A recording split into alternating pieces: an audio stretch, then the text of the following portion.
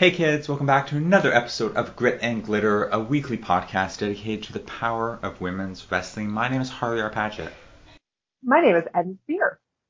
This week on the show, we are talking about... No, this can't be right. Where's the real agenda for this week? It's not a joke, Harley. We're talking about WWE. But we don't... We did early. Like, the second episode of Grit and Glitter ever was all about WWE pay-per-view. But I feel like it was like, by episode 6 of Grit and Glitter, we were like... I don't want to do this. I'm done. I don't want to cover this company. It's not fun. It's not enjoyable. And we just kind of just stopped. It's true. It's true. You are a former NXT devotee, but otherwise you have a very disjointed and detached attitude towards the product. And I have not actively, in any continuous way, watched WWE since the brief period of time whenever I watched it when I was a teenager. So, yeah, I mean, I, like many people, have watched classic WWE. I've watched pay-per-views in the past. I watched Evolution. But as far as TV goes, I never watch Raw. I never watch SmackDown, and I don't hardly ever really catch any NXT, especially its current incarnation. So early on in the podcast, we just decided, like, we're not watching it actively. It's not something that interests us. Why do we have to cover it? There's a million podcasts that cover WWE. Like, you don't need us to do it, especially when we're probably not the best people to do it. But all that being said, it felt like this was a good time to kind of check in on our pals over at the network because, yeah, I mean, it's been a while. We haven't checked in on NXT since NXT rebranded and changed its, entire kind of perspective and aesthetic. And, we haven't checked in on our like main eventers in Raw and SmackDown in a while. And it felt like this was a decent time to say, hey, what is actually going on over there? Yeah, so I watched Raw every single week from, I don't know, sometime in the mid 90s, I guess, until about 2015, I'd say. So a good maybe 20 years every single week. And SmackDown, same thing, every single week from 2002 to about 2015, so like 13 years every single episode. And then around 2015, I stopped because I was like, enough's enough. I don't enjoy this. It's tedious. Every single Raw opens with a 45-minute Triple H and Stephanie McMahon promo where they just bury the entire roster. This isn't fun for me. And I stopped. I still loved NXT, and I watched NXT every week, and I thought it was the best show around. Until about a year or two ago, and then even that started, it was before 2.0, even before the rebranding, I lost interest in NXT, and I just wasn't feeling it anymore either. So I haven't watched any NXT in at least a year, year and a half. I haven't watched any Raw or SmackDown in at least 7 years. But, Triple H is in charge now, not Vince. Things have changed. People tell me that, oh, it's pretty good now. Yeah, it's not bad. Things are improving. They're going on a good track. Sami Zayn's great. Women's division is on fire. So we said, okay, let's take a look. 1 week only. Special edition. 1 week. We'll take the time. We'll watch all of the women's matches and segments from Raw, SmackDown, and NXT. Yeah, which, to my surprise, there was a fair amount of them, especially with NXT. NXT in 1 hour? So 1 hour, 2 hours. NXT is 2 hours. Okay. In 2 hours, there were, let's see, there were three matches, but then there were like full on segments with several women. I mean, the Toxic Attraction celebration segment like went on for a while. So like it took up about 50% of the show. Like maybe even more so. Like it was about half of the of NXT's show, which is saying something. We take another 2 hour product from say another wrestling company that will not be named. That would be unheard of. So, I mean, not to compare apples to AEW's, but like, I mean, it was kind of pleasantly surprising how much there was to watch in one single week. I've got a beat in your head. I kinda wish that you were there. At least I'm proud of what I said. Every couple weeks, it's like this song is on repeat. I kinda wish that you to see that you don't wanna miss me speak. Cause I am into skeleton and Alright, so let's kick things off. We started the week. It was, okay, by the time you listen to this podcast, there will have already been another episode of Raw that took place. But we record Sunday nights, and it's easier for the calendar for us to do the Monday, the Wednesday, the Friday of last week. So we'll kick things off with the Halloween edition of Monday Night Raw. This is another reason why we don't cover we don't cover Raw, because we come out on Tuesday mornings. So it would be almost impossible to be timely. We would be always talking a week behind. This is so weird for me to be watching an episode of Raw. It was like through a funhouse mirror, honestly, because it looks exactly like the Raw that I used to watch in the 90s and in the early 2000s. It looks exactly the same. It feels exactly the same, but the music's different.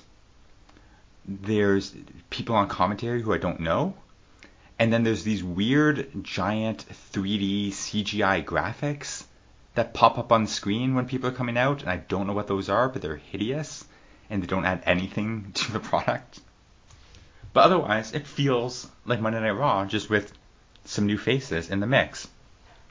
Raw, the flagship show, the one that's been around for almost 30 years now. I think it'll be officially 30 years in a couple months, in January.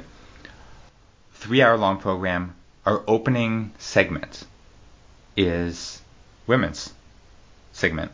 Bianca Belair, Nikki Cross in a non-title match. And you were singing Nikki Cross like back in true Nikki Cross form. Yeah, this was a follow-up. This was like week 2 of Nikki Cross is back. Previously, she had been playing the superhero character Nikki ASH. But I think from what I read, the last week prior to this is when she had a breakdown or freaked out or whatever and went back to her old self. Yeah, and I appreciate it because as much as I understand that there were lots of kids who enjoyed Nikki, the superhero, I was introduced to Nikki Cross in her WWE form as this kind of, this wild-eyed maniac, and I prefer her in this form. Honestly, I think it suits her. This is funny too because this is kind of like a glow-up version. Like, this is not the NXT crazy Nikki Cross. This is definitely like NXT Nikki Cross, but with a blowout and much and lipstick and definitely more done, which honestly doesn't work for me because I feel like that kind of belies the character. Like, I do not think that works for her, for that character. However, it was amusing to kind of touch base with Nikki Cross back in crazy Nikki Cross form. Yeah, like I said, Triple H has only been in charge for 3 months of creative, but you can really tell that he's just been going around finding any opportunity to reboot all his favorite characters back to the way they were in NXT before Vince got his hands on them. We'll talk about that later when we get to SmackDown. But he's just going around and basically okay, who can I fix? Who can I get things back on the right track? Because that superhero stuff, I don't know what that was. This is the Nikki Cross we need. And I get it because I think that he had a lot of success with that. And I also think he sees something in those performers in a way that makes me kind of really appreciate that he's pushing to put them back in those roles. It feels like it could be regression, and it probably will end up feeling that way, in another several months. But there's something kind of endearing about the fact that he's like, no, I like you this way. I want you this way. And I guess the real interesting thing for the Nikki Cross character at this point during this show is we saw the clips from the previous week where Nikki Cross is back, but she took out everybody. She took out Damage Control, she took out Bianca, so it's not clear where her allegiance is, or it's not clear whether she's going to be a babyface or going to be a heel, or how things are going to shake down, because she's just destroying anybody who gets in her way. And we have this here as well. Damage Control come out and they get involved. There's a referee distraction. But then Cross again kind of just goes after everybody. Like she's not taking a side, unlike Bayley, Dakota, and Io, who are clearly opposed to Belair, Asuka, and Bliss. Yeah, she's just a wild. She's a wild card right now, and I like that. I actually really appreciate that. I like occasionally like turn someone heel and they don't have them aligned with anyone. It makes them an X factor that just like you can't necessarily predict what's going to happen, and it also leaves storylines open to develop like bonds or allegiances or tenuous ones at that. So yeah, I like that. And I think it fits the mold. Like I do think if you're going to play Nikki Cross the way that Nikki Cross was being played in NXT, it makes more sense for her to be played as someone who is just an unstoppable maniac rather than somebody who's like maniacal and strategic. The big story, that arguably the only story on the Raw Women's division right now, is this story of Damage Control versus the babyfaces. That's just sort of where we seem to be stacked right now, which makes sense because we know WWE, everything is about building to the next pay-per-view. The next pay-per-view is Survivor Series. They've announced that Survivor Series will feature the first ever War Games matches for the main roster. There will be a women's War Games match at Survivor Series. Nobody's been announced yet, but we're assuming by this point it's going to be Damage Control on one side, Bianca Belair, Asuka, Alexa Bliss on the other side, and then it becomes a question of, is that it? Is it 3-on-3, or will it be 4-on-4 or 5-on-5? If it's 4-on-4, will Nikki Cross pick a side, and then who would be on the other side opposing her? That's sort of the big question here. So I like that they're prolonging Cross's question mark a little bit further at this point in time on the October 31st Raw. About, we don't know, like it seems like she's going to be a heel because she's a maniac, so it seems like she would side with Damage Control, but there's no guarantee. No, I could easily see her going against Damage Control for whatever reasons that they built in, but like it doesn't make sense for me. It doesn't make sense in my mind for her to align herself with them. But yeah, I don't know. I mean, they always zig when I think they're going to zag. So, or rather, they always take a route that is more predictable than the route that I've predicted. So I don't know. It's hard to say. And also it's hard to say with Triple H behind the helm here. Like I don't really know what his vision for Nikki Cross is as far as how much they want to push her. But this match with Bianca leading off Raw and also like being a big like sea change back to her like original character, it speaks well for like how she might be booked in the future, which means like more storylines, more allegiances, alliances with various other like big members of the roster, etc. So I don't know. It makes sense. I mean, Bianca has her stable of like faces right now. She has like her allied good guys, but Nikki Cross is right here in the middle, just being crazy, not necessarily bad or good, just like that wild X factor. Um, this match overall, though, I really kind of enjoyed. Didn't love that. I didn't love the finish. It wasn't like a huge fan of the finish here, but like I liked what they were able to do early on in this match, and it set a tone for me right away that I was like, oh wow, yeah, these women are both really good wrestlers. Like I don't know why I forget this, but I just take it for granted given it's WWE and I don't watch it on the regular. So for me, one of the nice pleasant surprises was just remembering like, oh yeah, these women aren't just like doing nothing. They're really wrestling, and this match was given time to breathe as well. And also, it kicked off the show, which I'm sorry, but like I can't help but continually compare it to the other thing I watch on a weekly basis that doesn't do any of that. And that particular show comes out deficient in comparison. That's the thing. It's rare that any wrestling company puts, a 2.5 minute match in the opening slot. Usually, the opening match on the card is big name stars from your brand, whether it's a talking segment, whether it's a match, whatever. You're opening the show with some big name stars that'll hook the audience and then make you want to sit there and stay tuned in.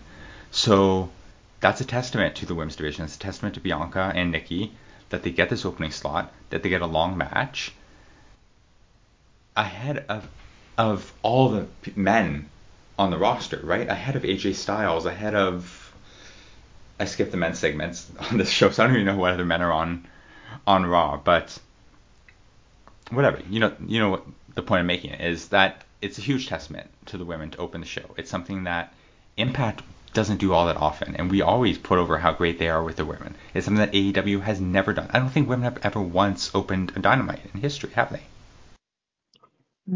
I don't. I will say with 99.9% assurity that they have not. I am ready to be wrong. If someone remembers something, maybe there's been a Rampage that was open with a women's match, but I do not believe that there has been a television episode of AEW, whether it's Dynamite or Rampage, that's open with a women's match. And you're right. Impact usually doesn't either. This is a couple of things. This is WWE believing in its women's division following, which is great. Right off the bat, it's like, okay, they know that the fans will be into it. It's also believing in these two women, especially the Dynamite, the ultra star power of Bianca Belair. Like, it cannot be undersold what a star she is. She made 2 entrances on Raw. 2. And there was no, not even a note of change between the entrance where she was in a match and an entrance where she was just coming with her girls. Like, both times, audience was into it. And that's huge. They have genuine superstars. They really do. They call them like WWE superstars, and they are superstars. And Bianca Belair, they can put her in an opening show match because they know the audience will be excited to see her. So we follow this up. Kathy Kelly's backstage with the babyface trio. She asks the leading question to Bianca, are you done with Nikki Cross heading into Crown Jewel? Which presumably sets up Nikki Cross interfering in the match at Crown Jewel. And then we get Asuka and Bliss saying that they want to take title match tonight, and they'll get that later on in the show. The only other women's real segment of note between the bookending Damage Control matches is the Judgment Day match featuring Carl Anderson and Damian Priest. I bring this up because Rhea Ripley is at ringside, and it's worth us taking a moment or two to look at what Rhea's doing. So she's in the stable with Damian Priest, Finn Balor, and I guess her boyfriend, Dominic Mysterio. It's not clear. It seems like that's the idea. Yeah, that seems to be what it's being played as. But, okay, so I don't know. I mean, I haven't been watching, right? So I don't know the genesis of Judgment Day, but I'm going to tell you this. I'm behind this. I actually am. I'm kind of into this. Maybe it's because of the 4 people in the faction. Finn Balor was doing really fun stuff at NXT when he was over there for a while, and he's kind of channeled that same energy into this stable that they have here. But I especially like what they're doing with Rhea Ripley. I think that they're building her as a Chyna-esque figure, but with a little bit more agency than they ever gave Chyna, which is cool. What would Chyna as an enforcer look like if she had more attitude and more sway? Or Chyna had a lot of attitude. Please don't think this is Chyna slander. It's not Chyna slander. But what would the Chyna role look like now? Okay, would it be that silent enforcer that Camille played when she was back at Nick Aldis in NWA? Or would it be someone who has a lot more attitude and sway, even while also proposing a physical threat?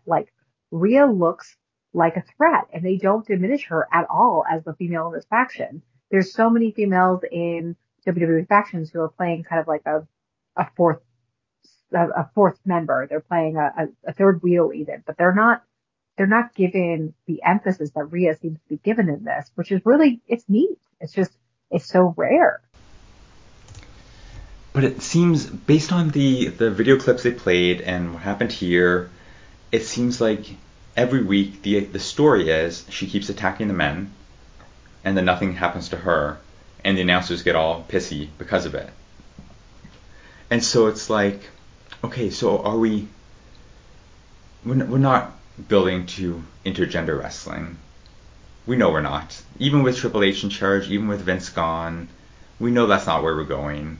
Everybody's heard the rumors, the alleges that Mattel's sponsorship forbids WWE from doing intergender wrestling, different things like that. we know that's not where we're going.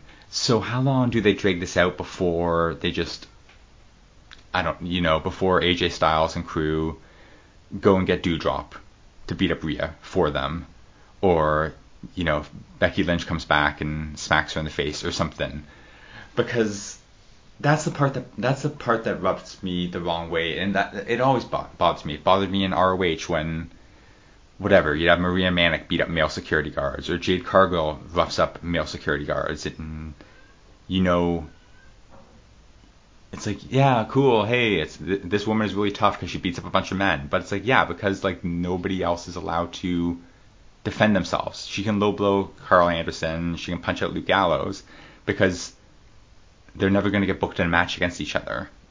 It doesn't, yeah, it protects her in that way. It's like, oh yeah, sure, you can mouth off when you're like, when your dad's standing there next to you and you know that like the bully can't do anything to you.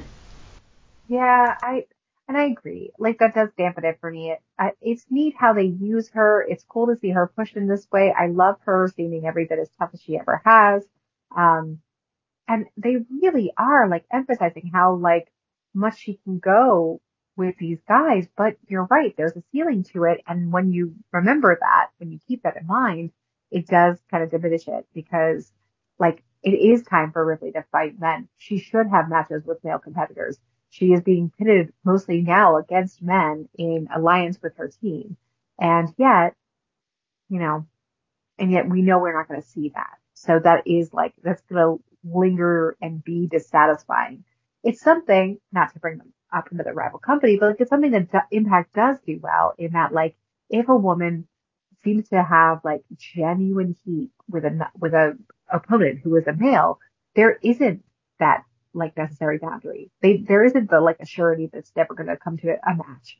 There's the potential that it could, and that's always great. That's nice to have that wide open. It creates more story. It creates more legs for the storyline that exists. It's cool that she gets to fight people like Beth Phoenix, but it's always going to end up being like a side note to the main storyline of her faction because most of her faction mates, all of her faction mates, because she's the only woman, they're fighting men. So like she's always going to come in conflict with men, and this conflict can never actually come to resolution. That is dissatisfying. All right, I said our other match on the show, our other women's match, was the tag titles, Dakota Kai and Io Sky defending against Asuka and Alexa Bliss. We talked a lot about the significance of Bianca and Nikki having the opening segment on Monday Night Raw. This was the main event. So the women opened and closed the biggest show of the week from the biggest sports entertainment company on the planet. Yes, and it's worth noting that Bianca did not have to come out with them necessarily, but she did. So Bianca Belair opened and closed the show, in addition to her tag team of that she was backing. Like that's not nothing. That again, it's like pay attention to who they're pushing. Bianca, they know they have a certified star there, so she's opening and closing that show. They're showing pictures of kids in Bianca Belair costumes for Halloween. Like, there's a reason she's like present in this match, even though she doesn't have to be. That's the other thing. Last week we talked about how over the last 5 to 7 years in WWE, there's been definitely a renewed focus on women, more so than ever in the history of the WWE.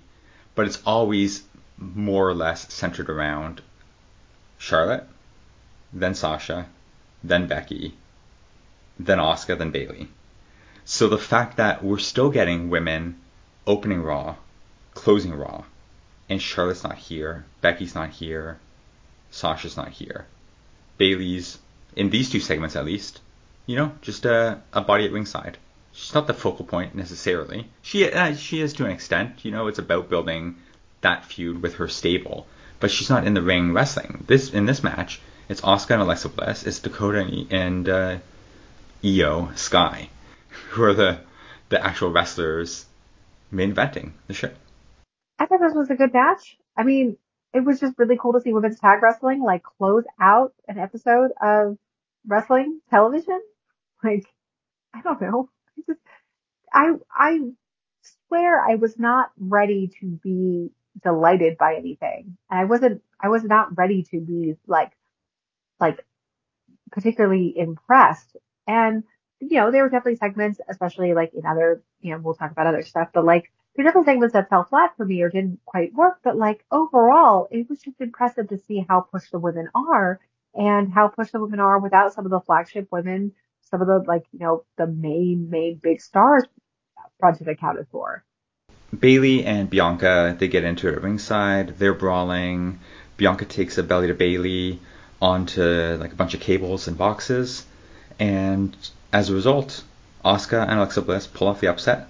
They win the tag titles. That was definitely a surprise for me. I haven't been watching, so I don't know how Damage Control has actually been booked thus far, but I know they're new. I know that it's Bailey's new faction. They're being presented as a big deal. So I just went into this assuming they're new. They must be getting booked as an unstoppable force still. Like just steamrolling everything. They're going to retain here. They'll keep winning everything until War Games at Survivor Series. That'll be their first big loss as a stable. So I was very surprised to see them lose here because I'm like, oh, okay, I don't really know what to make of this then. I don't really know. Maybe Damage Control aren't being booked as a like unstoppable top. Maybe they're being booked more like Weasley, like kind of mid card heels.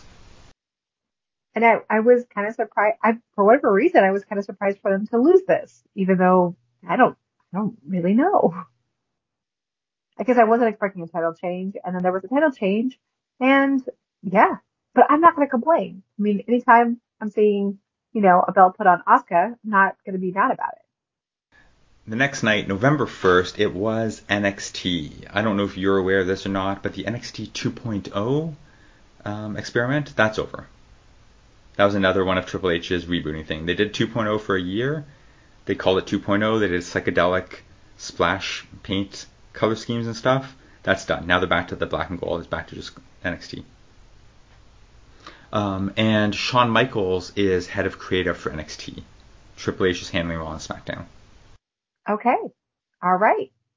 Good to be caught up. All right. So the like graffiti, Technicolor, et cetera, that they're back to the to the they've rebranded back to the old brand.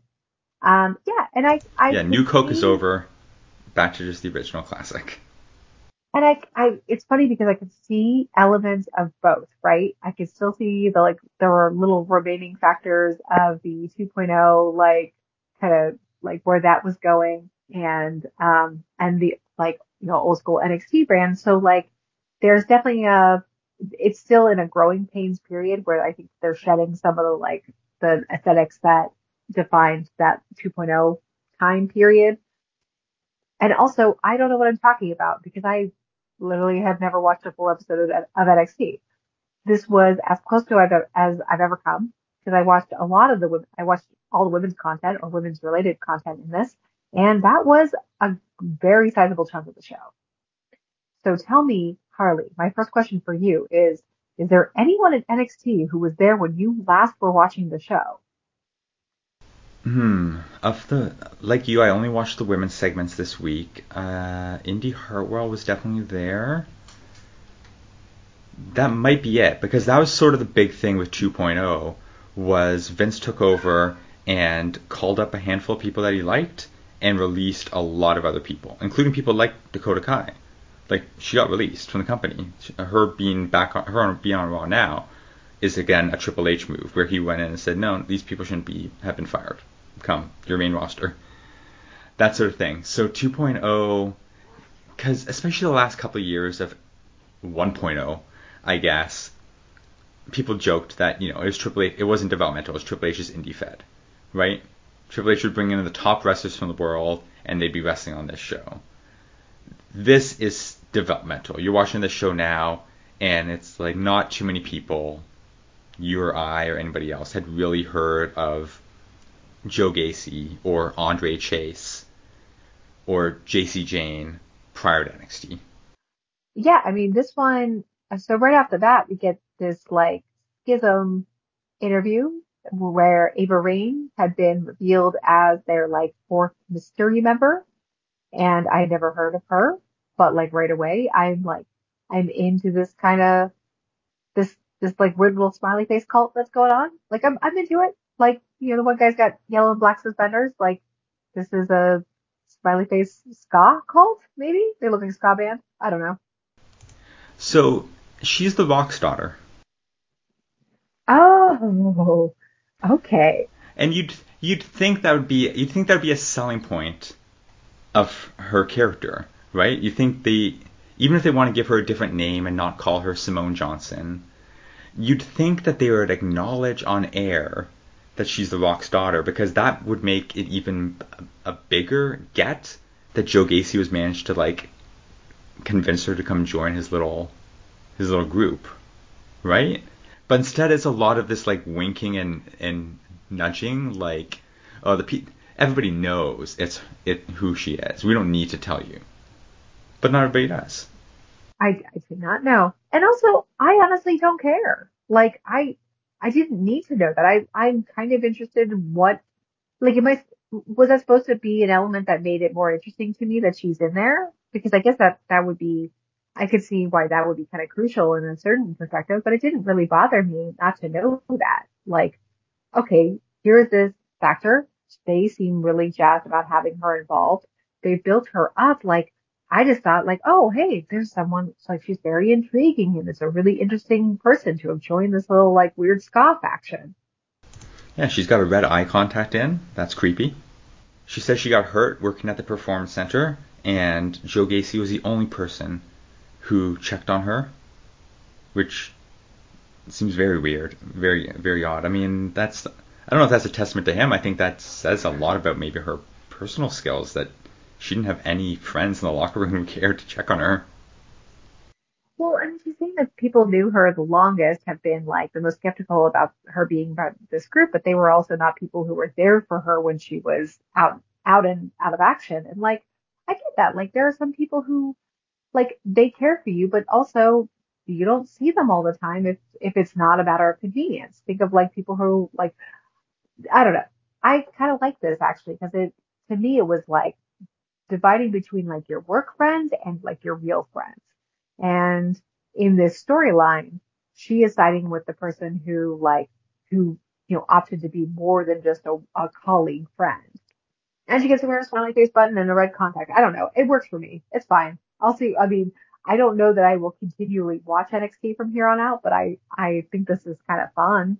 And it's cool that like the whole segment was built around her being part of this faction and not just like her being one of many members of one of four people in this faction. Again, it's that Ripley thing of like, they are centering on the woman in this faction and they just didn't include her incidentally. I think that's neat that there's also, throughout this episode of NXT, you get a ton of women who are a part of like male dominated factions. And while that's like nothing new in wrestling, still it does show you like they are integrating their rosters in a meaningful way. I can't believe I'm advocating for WWE. What the hell is happening right now? I was going to ask you, is it too similar to the Judgment Day that you have 3 men and 1 woman, and I mean, one group is a group of goths, the other is a cult, but is it too similar to have just that token woman in a group of men?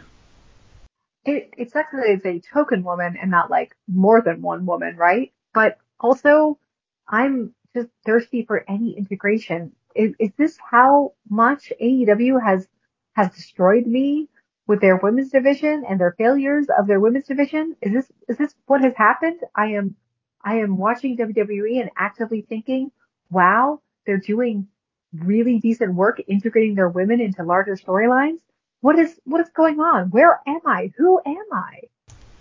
Well, we used to cover ROH too, and men and women never even appeared on screen together in that company.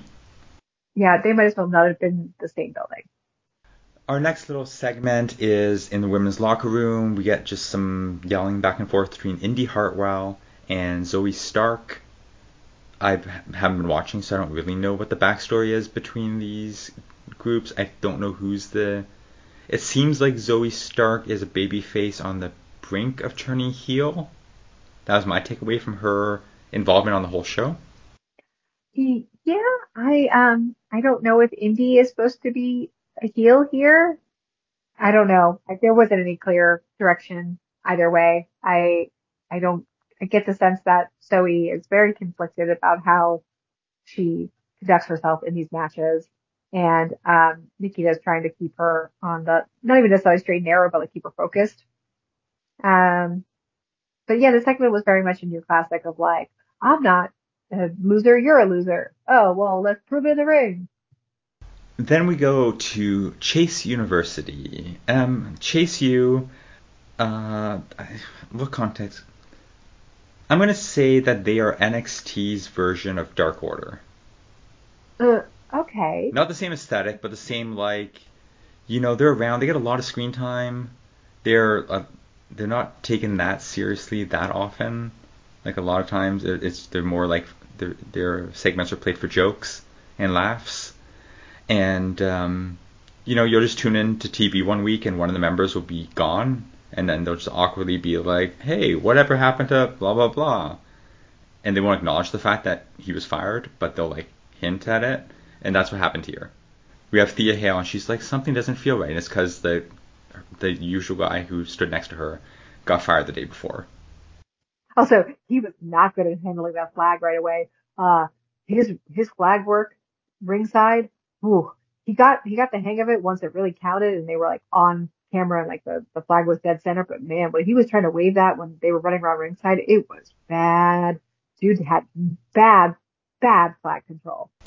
Okay, well, he's only been at Chase U for like a week or two, so he's still learning. And also, up until like last week, he was a heel poker player. So it's a learning curve from poker player to flag waver, I guess. So when you commit like petty crimes, they send you to chase you. Yeah, I guess maybe he lost all his money playing poker, and so they're just like, well, maybe why don't you go back to school and get a real job? Can I tell you though? So I've been watching as much of the latest season of WoW as I can track down. And this was the most WoW match in all of the wrestling we watched this week. This was this felt super WoW to me because it was like two very broad characters, very like as much about their aesthetic gimmick as about anything in their ring. And that's not to say that it's a bad thing, but like this, like when I watched this match, I was like, oh my god, this is wow. This is definitely women of wrestling right now. Oh yeah, Kiana James especially. Her thing, it's not. It's just like generic. I'm a businesswoman, but also I fight. According to the bottom of the screen, when she came out, she had. I had to look these up because I had to look these up. Kiana James has a business management degree, a bachelor of business administration. She's a certified management accountant. She has a master of global business administration. She's a certified cost professional, and she's a certified professional in talent development. Now, I also looked up how long it takes to get each one of those degrees and certifications. You're looking at probably 12 to 16 years, and she's only 24, so that's damn impressive. You know, and if this was WoW, she would also have a tragic backstory to go with it. So yeah, it's a lot. Clearly, she is a driven woman. Um, but let's talk for a second about just like Thea Hale is so cute. How cute is she? She's the cutest. I don't even remember her gimmick. What? She was like a cheerleader? I don't know. She was cute. So cute. She's the That's freshman face. in university. That's her thing. Just that, Just an just optimistic that freshman. face. That face. Oh, she is just unbelievably adorable. There's just some wrestlers where you're just like, you're too cute for words. You're too. She was Nikita Knight on the Indies, and I got to see her. Well, because she's like from this region, and I only got to see her live once before she got signed. It is such a tragedy. She was a bud. Now, as I said, the newest member of Chase University is Duke Hudson. He was, or I guess, is still a heel because he tried to cheat here. He tried to put Thea's foot on the ropes.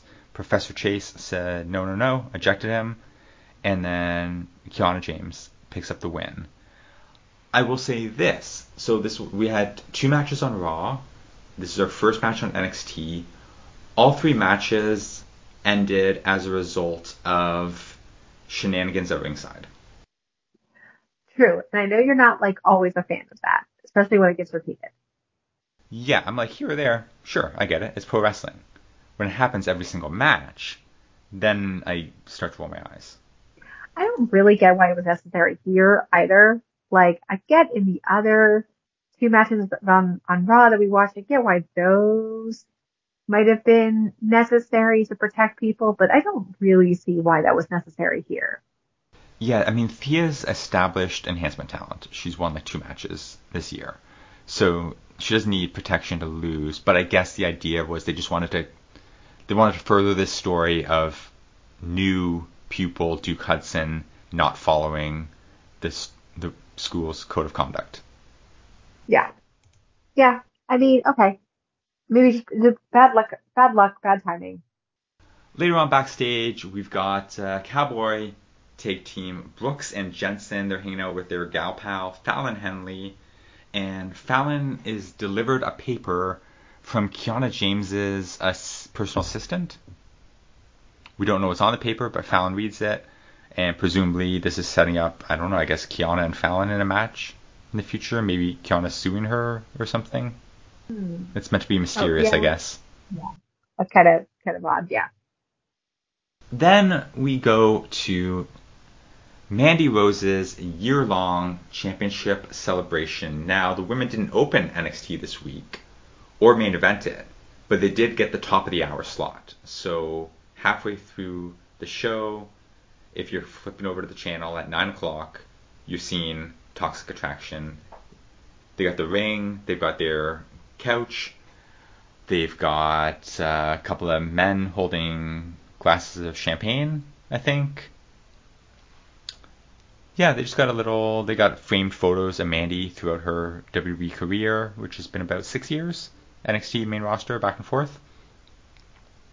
And yeah, we're celebrating the fact that Mandy Rose has been NXT Women's Champion for a full calendar year. She does a little promo, she talks a little bit.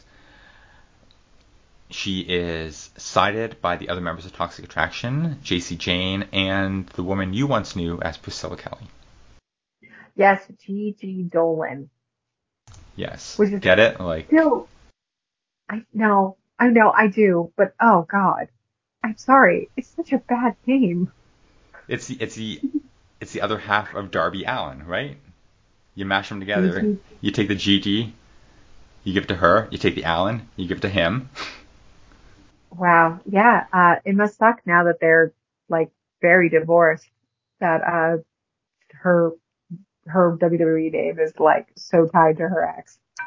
Um, but okay. So all kidding aside, I love this. I think this is cool. I've heard good things about what they've been doing with Mandy Rose on NXT and this whole like segment. I think it's Zero Wrestle, obviously, but like I enjoyed getting to see her like evolution. Like this is actually kind of great for me because I haven't been watching NXT. I haven't been like privy to Mandy Rose's journey in the last several years. So this was kind of a great like catch up for me of like, okay. And they're acknowledging the way that she was always like used in the main roster of WWE. They're acknowledging the fact that she was kind of just undermined as like a pinup and a sexy woman and not as a wrestler.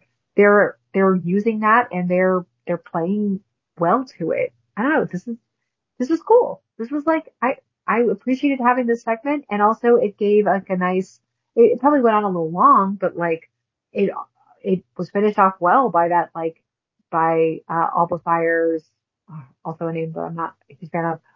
Alba Fire's interference and her like run in on this whole thing worked really well to set up like the next stage of Mandy Rose's like whatever storyline that they've got going on with her and Alba.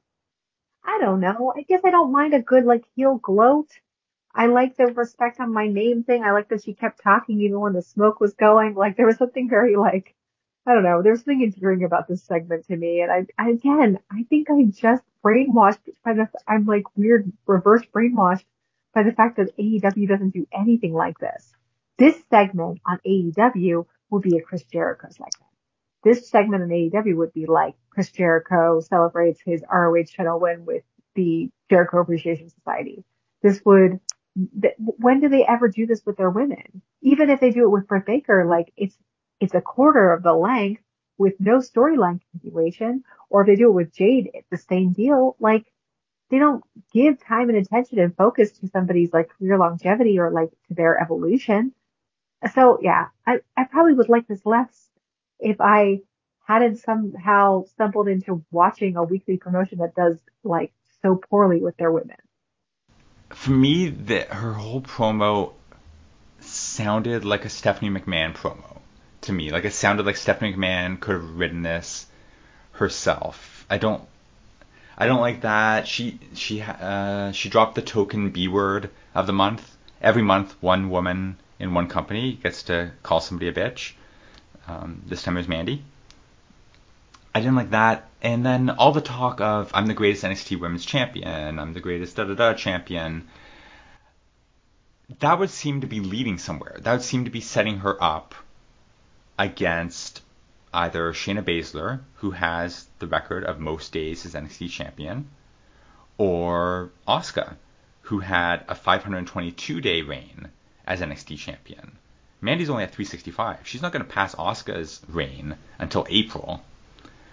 So it seems like you can't. How do you come out and call yourself the greatest champion without addressing the fact that there's two women who've like held the title for longer than you and who had like more memorable reigns than you and defended against higher caliber of opponents than you? I guess that's the heel aspect of it. I don't know. And then Alba Fire is the one to interrupt, and this felt like a little like because they just faced each other twice, like a week earlier at Halloween Havoc, and Mandy beat her. So it's like, well, why? She just beat her. Why are we doing this again? Why aren't we getting Meiko Satomura or Roxanne Perez or somebody different? And then Alba does the thing I just complained about with Rhea, where she comes in and she attacks the Champagne Men. It's like, what do they do? They were just hired to stand there and hold these trays of champagne. They don't deserve to get beat up for that. What's your problem? Yeah, I mean, it doesn't speak to a lot of like good working class solidarity on Alba's point of view, but also like I am all about her just like kind of laying waste to the entire like celebration. And I liked her little ending button of like tonight I took out Gigi Dolan, like next week I take out Casey Jane, and then I'm like I take you out, and like I don't know, I it worked for me. I don't know. Our next match is Indy Hartwell taking on former Take Team champion Zoe Stark. I believe her and Nikita Lyons were Take champions. Fun fact, Nikita Lyons has the best singles record of anyone in NXT. She's 8-0, undefeated in singles matches in NXT, but they all of a sudden then just put her in a Take Team with Zoe Stark and stopped talking about it. And they don't bring it up, and now you're not meant to think about that or ask like, why isn't she going after Mandy Rose? Instead, they're teaming together. They've got a Take rematch coming up soon. It definitely looks like Zoe is turning heel. We'll get to my prediction later on. We get to that other segment with them, but it seems like Zoe's turning heel. She wanted to powerbomb Indy through the announce table before Nikita stopped her. And then she lost. And that's sort of classic babyface turning heel motivation, right? Yeah, I actually don't have much to say about this match other than I'm kind of compelled by Zoe Starks and like the storyline that they seem to be going with her like not being able to find her groove and keep her focus and calm in the face of losing those tag belts. It's interesting to see what will happen if they get a rematch with the current belt holders. But like I don't know, there were some interesting character beats here that the match itself was nothing incredible, but I do like that there is a strong tag team storyline, a tag team based storyline between Zoe and Nikita, and I like any storyline that examines what it's like to lose a wrestling title. Like so many times in wrestling, the post title thing is like disappearing or coming back and being like, I got to get my title back and I want a rematch, etc. But like when storylines play with the idea of like getting into your head and messing with you, I appreciate that because I feel like that is very true to life of like what happens when you're number one and you're not number one anymore? Like, it's going to get in your brain in a real way. It's going to shake your confidence. It's going to shake your focus. It's going to shake the way that you do things. So yeah, I don't know. I like this fine. If I were going to watch NXT every week, I'd be interested to see where this went. As for Indy, it's not really clear at all where things are going with her. She was involved in two big stories at the start of this year, I think. She got kayfabe married to Dexter Lumis, and then he got fired by Vince. Now he's back, but he's on the main roster, and she's still in NXT. And she was part of the family, the stable, where she was sort of like almost like adopted daughter of Johnny Gargano and Candice LeRae, along with Austin Theory. They treated Johnny and Candice like they were like mom and dad, sort of thing. The four of them were in a stable together. But then Johnny and Candice took time off for their baby. Now they're back and they're on the main roster as well.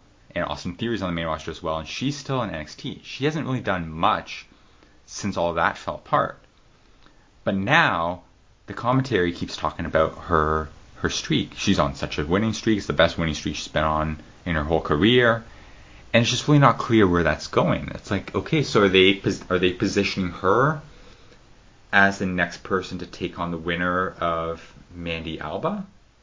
Like, there's an NXT special event on December 10th called Deadline. So is that what we're setting up with this Indy story? Is she going to challenge, is Alba Fire going to win the title and defend against Indy at that show? Or is Mandy going to somehow get past Alba again and it'll be Mandy and Indy at Deadline? I'm very intriguing.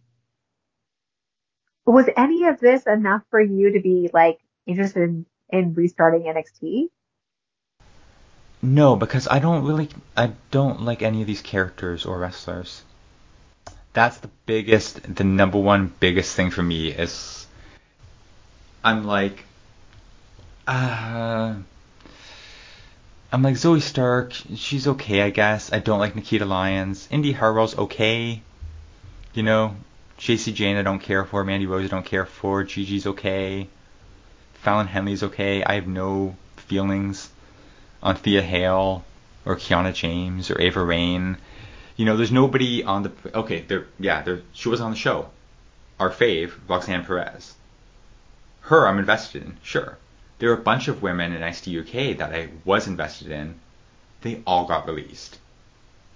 Aoife Valkyrie, Isla Dawn, Ginny I think is still under contract, but she's never appeared on NXT America. If she showed up and did I need 2 or 3 people, I think, maybe to get me back in. Put the belt on Roxanne, bring over someone like Ginny, sign someone like a Hyan, and maybe they'll get me back. But right now, I'm not tuning in, to see what comes next for Valentina Feroz. Fair. And what came most recently for Valentina was just nothing, just getting squashed like Cora Jade. Yeah, so okay. As far as I can tell, based on my memory and not actually watching the show, Valentina's in a tag team with a woman named Yulissa Leone. She wasn't mentioned at all this week, so I don't know where Yulissa is or if she's injured, what's going on there. They were friends with Sangha, and then Sangha's old tag partner, Veer, started showing up again a couple weeks ago. And he started whispering in Sangha's ear, and now Sangha doesn't want to hang out with his friends anymore, and Veer's trying to convince him to do bad things. That seems to be the idea. And they might be brothers or they're just old friends. I'm not too clear about that. But it seems to be another one of these things where Veer's which really we just kind of had 3 segments in a row of that, eh? Where can babyface and heel people coexist? We had that with Chase U, we had that with Nikita and Zoe, and now we've got that with Veer and Sangha. Yeah, I mean, it gets repetitive. I think my biggest critique would be I felt like by the time I watched SmackDown, by the time I watched the women's stuff on SmackDown and whatever else I caught on the periphery, it did feel kind of like I was watching the same 3 shows or the same show 3 times. people changed, but the stories were the same, essentially. The ones that stuck out to me the most were the stuff that happened on Raw, because I felt like those featured kind of the strongest factions, the strongest faction stories, along with like the biggest stars. But yeah, I don't know. This match didn't do much for me at all, but it was really exciting and fun to see Wendy, who I love. And I was intrigued about her current incarnation ever since we talked to Tom about what they've been doing with her.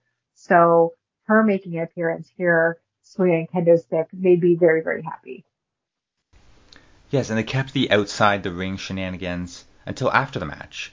So to this point on the Raw and NXT women's matches, Cora Jade is the only one to win a match without a bunch of stuff happening at ringside.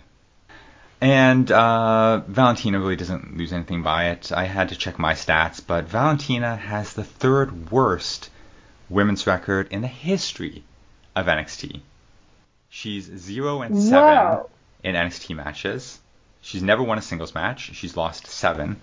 Only 2 women in the history of NXT are worse. Amari Miller went 0-8, and Valentina could easily tie that in the near future.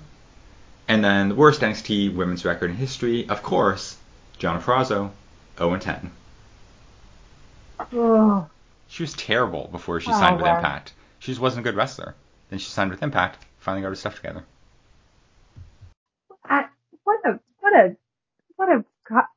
Oh my God, how do you fuck that up that much? How does WWE fuck that up that much? You can't blame Vince for that. That wasn't a 2.0 move right there. That was The only other thing on NXT was we did have Zoe Stark and Nikita Lyons backstage talking about their loss. The Take Champs, Carter and Chance, confronted them, said we're going to have a rematch for the Take titles next week. Now, it seemed throughout this episode that Zoe wants to turn heel, and Nikita says no powerbombing people through tables, no being bad. My prediction is that's a ruse. Next week on TV, Nikita will also turn heel, and they'll steal the titles. Alright, Friday Night SmackDown, November 4th. SmackDown, the B show, but still, been around for 20 years, I think.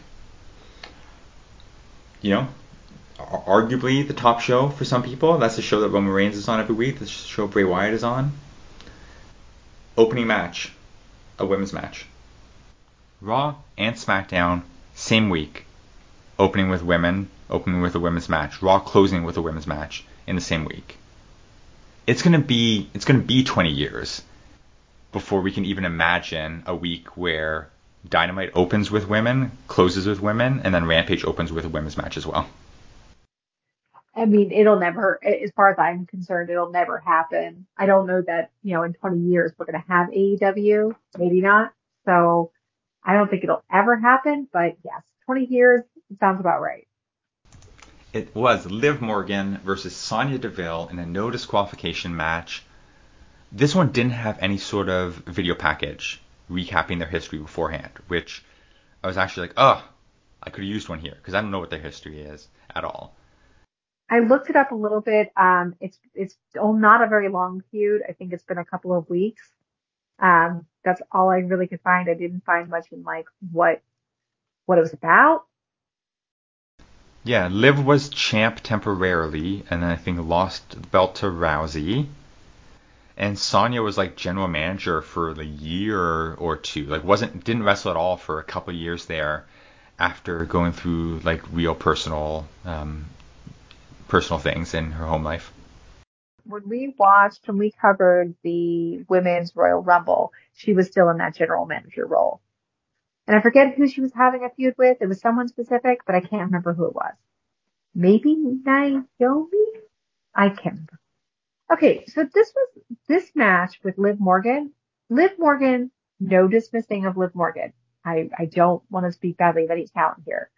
I never remember Liv Morgan. Like her, Alexa, and Mandy, you could have put them in a lineup for me, and I might have been able to identify who Alexa was. but I thought she looked really good here. And I thought this was a fun way it was fun for me to get reintroduced to her in a no DQ match. Yeah, to somebody who's just dropping in, like us, it's not totally clear what her character is. Like she wears a lot of black. She doesn't look all that different from Cora Jade or Alexa Bliss in that respect. They all look kind of mall goth, mall punk. But I do know Morgan's been like perpetual mid Carter for a long time. She was in the Riot Squad with Ruby Soho and Sarah Logan as just kind of like one of the three in that group for a long time. I always think of Liv as basically being the WWE equivalent of an Anna Jay or a Julia Hart. The difference here being that we see what happens when WWE gave her a chance to find her own voice by herself, to wrestle on TV more than once every 4 to 5 months, and to go out and like find a fan base. Because I didn't really know anything about the backstory to this match. I don't have strong feelings about Liv Morgan one way or another, but the fans were clearly vocally behind her, and I think, I'm just guessing, that she's the reason this was the opening match on the show more so than Sonya. Otherwise, it's a WWE television no DQ match. You know what to expect, right? There's still chairs, there's a kendo stick, there was a table. We had the spot. That was a fun spot. I saw a lot of people on Twitter who really liked that spot where Sonya's trying to give Morgan a German suplex off the apron through the table. Liv's hanging on, and then she's like, "Wait a minute, why am I hanging on? Like if I let go, I'm going to be falling on top of her onto the table. It's going to hurt her a lot more." And then just goes with it. And that is my favorite type of spot in a match like this, where it's like equal parts like common sense and like just a general understanding of of personal physics of like, okay, this is convenient and it's the best option in a bad set of options. So I'm going to take it. That to me, I love those moments in a no DQ match because like that's the time when it most resembles a fight. Like as much as someone going through a table can resemble a fight, but like there's no like it has a sense of rationale to it that I appreciate. Yeah, I like that spot a lot. I like this match. I thought for a SmackDown, a network televised TV no DQ match, this was pretty good, if very bloodless. I want to say it was the only one of the matches we watched this week that got a "This is awesome" chant. That's true. I think so. I think you're right. In the end, Sonya powerbombs Liv onto a pile of chairs, but she kicks out, and Liv hits what she calls Oblivion. It's Shelton Benjamin's old pay dirt onto the chairs for the win. Liv picks up the win clean. No distractions, nobody at ringside running around, causing interference, causing nonsense. I appreciate that. This is probably my favorite match of all the ones we watched. I would say this is a top contender for me. I liked both the matches on Raw a lot, but this one definitely I think was probably my favorite as well. We follow this up with a backstage interview with Emma. Tennille Dashwood is back, signed with WWE. She left Impact a couple of months ago, maybe? Not that long ago, she left Impact. And I don't think any of us would have predicted at the time that she would be going back to WWE. I don't know what I thought she was going to do. I thought that she was going to go the route of her friends in the Iconics and like retire or step away and do some other stuff. But she's back in WWE. She says in this interview that it's been 5 years since she left the WWE. And before she can really say much else, Xia Li shows up, and Xia Li gets in her face. Again, doesn't really say much either, and that's okay because Emma knows where this is going and just punches her out before Xia can really mouth off to her too much. So we got ourselves a little feud here. Yeah, I hope all good things for Emma. I just, I just want her to find I want this beautiful pup to find a forever home. I still just think back to her fated turn in ROH And I think they were able to do some fun things with her in Impact, and it seemed like she was having a decent time there. But yeah, I just hope that she gets a good push here and that they get to do a lot with her and that she stays healthy. Yeah, it was nice to see her. And yeah, I was surprised. I thought for sure, like, oh, she's just going to work some indie dates, maybe like, semi-retire. But no, turns out they just could not resist that lure of Tennille Dashwood slash Emma, I guess. Yeah, her boyfriend is on the SmackDown roster, so that might have been one of the, not the factors in her signing, but that's like a nice bonus, if anything. And I guess the one nice thing about her signing with WWE especially is she's been very, very public about she has psoriasis, and that makes things difficult. There are long periods of time where she has to take time out of the ring and she can't compete because she just has so much going on and she's in so much pain and stuff. So having like a big company like this probably makes that a lot easier to manage and maintain than if you're trying to take indie bookings or stuff like that. And she's been wrestling since 2000. She's been wrestling like in the Australian indies in like the early 2000s, like 2005 or something like that. So the other nice thing here, and this was especially prompted by seeing that she's going to be feuding with Xia Li now, is like, yes, perfect. She's like another veteran talent to have. We got Natalya, great, but now we got somebody else as well who's been doing this 15 years and who can work with people like Xia Li, who can wrestle people like Liv Morgan, and really elevate these other younger women by like going with them in the ring and really like just making them step up their game. Our other women's match segment on SmackDown this week was Natalya versus Shayna Baszler, the only woman to rank every year on the PWI women's list, taking on the Queen of Spades, Shayna Baszler. I talked earlier about how Triple H is just rebooting all his favorite wrestlers back to the way they were in NXT, and that was basically the whole point of this match. The commentary team basically was just like, they tried not to break kayfabe while doing it, but the whole basis of the match was basically just commentary saying like, wow, Shayna Baszler is back to just being like the unstoppable killing machine that she was in NXT instead of being like the joke that she was for the last couple of years. And they're trying to explain in kayfabe like, yeah, like what changed? Why wasn't she as successful on the main roster as she was in NXT? And it's like, well, the answer was Vince. He like looked at her and didn't understand. And Triple H is like, I understand. Let's get you back on track. Let's have you squash Natalya in like 4 minutes, make her tap out to the Kirifuda clutch, and, get things back to where they should have been. Yeah, and as we talked about last week with Kristen, like Natalya continues to be the woman that they utilize to put other women over and never diminishes, honestly, but just is always there to be that competent like gateway back to the main event, back to, the momentum push. Natalia's really good in that role. She just knows her stuff. She can make anyone look even better than they look. And I thought this was a decent match. Like, it wasn't my favorite that I watched this week, but it was nice to see Shayna Baszler. And, it just reminded me like, Natalya deserves every bit of the accolades that she receives because she does the yeoman's work of just getting the job done well.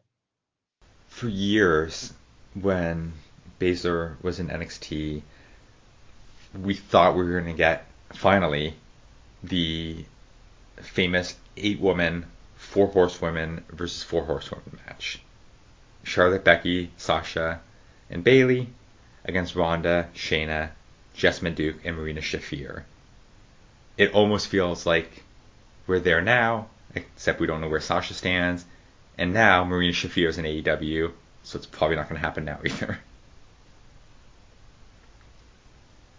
But where does this go then? Because, okay, so we established that Baszler is this like unstoppable killing machine, that she's just like destroying people in Natalya in 4 minutes. But her partner is the champ. Rousey's got the gold. So where does Baszler go from here? who else does she continue to mow down until we reach that situation? Do we drag this out for 4 months or something and then do Baszler versus Rousey at WrestleMania? This was like entering a foreign land. This weirdly was so familiar and yet so exotic for me. And I think because I have had diminished returns with the one major promotion, the one mainstream promotion that I do watch, as a result, like I was wowed by things I didn't expect to be wowed by, but I still don't have a feel for like, I know that there's obvious things that they're going to do here. There's obvious pushes that they're going to make. They're going to like, Rousey's going to end up on top with like one of the horsewomen. Like it's all going to come back to the same people that they always push. I don't know how they do that while ignoring the sizable talent and the momentum that other women can have. Well, that was the 3 shows that we watched from WWE this week. Saturday, they also had a premium live event from Saudi Arabia called Crown Jewel. We didn't watch that. But very quickly, the women's results from that show, because they were a continuation of what we saw on the previous 3 shows. Dakota Kai and Io Sky recaptured the tag team titles. Oh, okay then. 5 days after they dropped them, Nikki Cross came out and attacked Alexa Bliss behind the referee's back. Dakota pinned Alexa. Damage Control are tag champs again, and it looks like Nikki Cross has been swayed over to Damage Control's side. Wow. So my prediction was completely false. Was completely wrong. See, I don't know what WWE. I should have figured they would take that route. I just was excited by the idea that they wouldn't necessarily align her with anybody. Well, so then the question now is, okay, so that seems like a War Games Survivor Series team. We've got Bayley, Dakota, Io, and Nikki. So who joins the other side? Who joins Asuka, Bianca, Alexa? The big names who are missing would seemingly be Becky Lynch, maybe? Where's Candice? The other women missing from Raw, or at least who weren't on Raw this week, are Candice LeRae, Doudrop, Carmella, Dana Brooke, and Tamina. Little offense meant to those women, but yeah, it definitely seems like a Becky or Candice are the only ones who really make sense in this scenario. Candice because she was in multiple War Games matches in NXT, so she'd be a very fine fit for this as well. And also in one of the first War Games matches, Dakota turned heel on Candice. So maybe it is Candice here. Maybe that makes the most sense. She would be my instinct, but then again, my instincts tend to be wrong with WWE. But she would be my instinct. Other Crown Jewel developments, the Judgment Day defeated the OC in trios action because Rhea Ripley was at ringside and she got involved. She beat up some men. She's just so good at it. On commentary, Michael Cole said, somebody's got to kick her ass. So we're building to like who is AJ Styles going to get to join his group to kick her ass. And there's nobody logical jumps to mind because there were no women at Bullet Club. I mean, just Yujiro's ballet Peter, and she doesn't wrestle. Yeah, and not Amber Gallows because I think her and Doc aren't on speaking terms anymore. And then also at Crown Jewel, Bianca Belair defeated Bayley in a last woman standing match to retain the Raw Women's Championship. Shockingly, nobody got involved. No Nikki Cross, no Dakota, no Io. It was just the two of them. They had a match with a bunch of weapons, with a golf cart, some chairs, and a bunch of other things. Bianca won clean. Bianca's still the champ. I don't know where Bayley goes from here. I have heard really good things about this match, though, and I will try and make a point of watching it sometime this week because, Bayley just, I know, no dismissing Bianca here, but, Bayley always does really good work with other women, with putting other women over, so I'm interested to watch this match.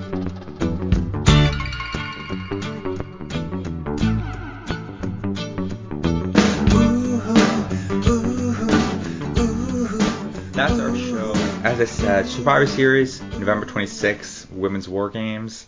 NXT deadline is December 10th. Can't say we'll be covering either of those shows on this podcast, but who knows? We didn't think we'd be covering these shows either. We did it. I will start my own Grit and Glitter spinoff, just covering all of WWE because I'm clearly such a fan now. In the meantime, you can find us on Twitter, Instagram, or Patreon at Grit Glitter Pod. And if you support us on Patreon, you get bonus podcasts, you get a weekly newsletter, you get the Grit and Glitter archive, every episode of Talking Honor and Elite Repeat, and every Saturday a new classic episode of Grit and Glitter. The first 5 episodes of Grit and Glitter ever are available right now, and episode 6 will be up this Saturday. If you have not yet subscribed to our Grit and Glitter Patreon, please consider doing so by donating, whether it is $5 or $10 or whatever a month. You are helping us not only offset the costs of recording and producing this show, but also we put that money directly back into the wrestling ecosystem. So your favorite indies, whether it be Enjoy Wrestling or Wrestlers Lab or a host of other wrestling companies and wrestlers who do great things that you enjoy watching, we like to help them by giving them your money. So you give us your money, we give it to them. It's very simple. And then in exchange, you get cool bonus podcasts and other stuff like that. And, who knows? And if you join and you say, hey, as a perk, I would like this and this and this, maybe we can do that for you. Who knows? You might have a great idea that we will utilize. Our Patreons are our friends and supporters, but they're also great friends and supporters of independent wrestling. So help us keep the good stuff going and join our Patreon at patreon.com/GritGlitterPod. Next week on the show, we'll be talking about Pro Wrestling Eve, Wrestle Queendom 5, Jeddah versus Alex Windsor for the Eve title, The Uprising defending the tag titles against Session Moth Martina and Hyper Misao, Charlie Morgan, Emerson Jane, Millie McKenzie, Nina Samuels, a whole lot more next week here on Grit and Glitter.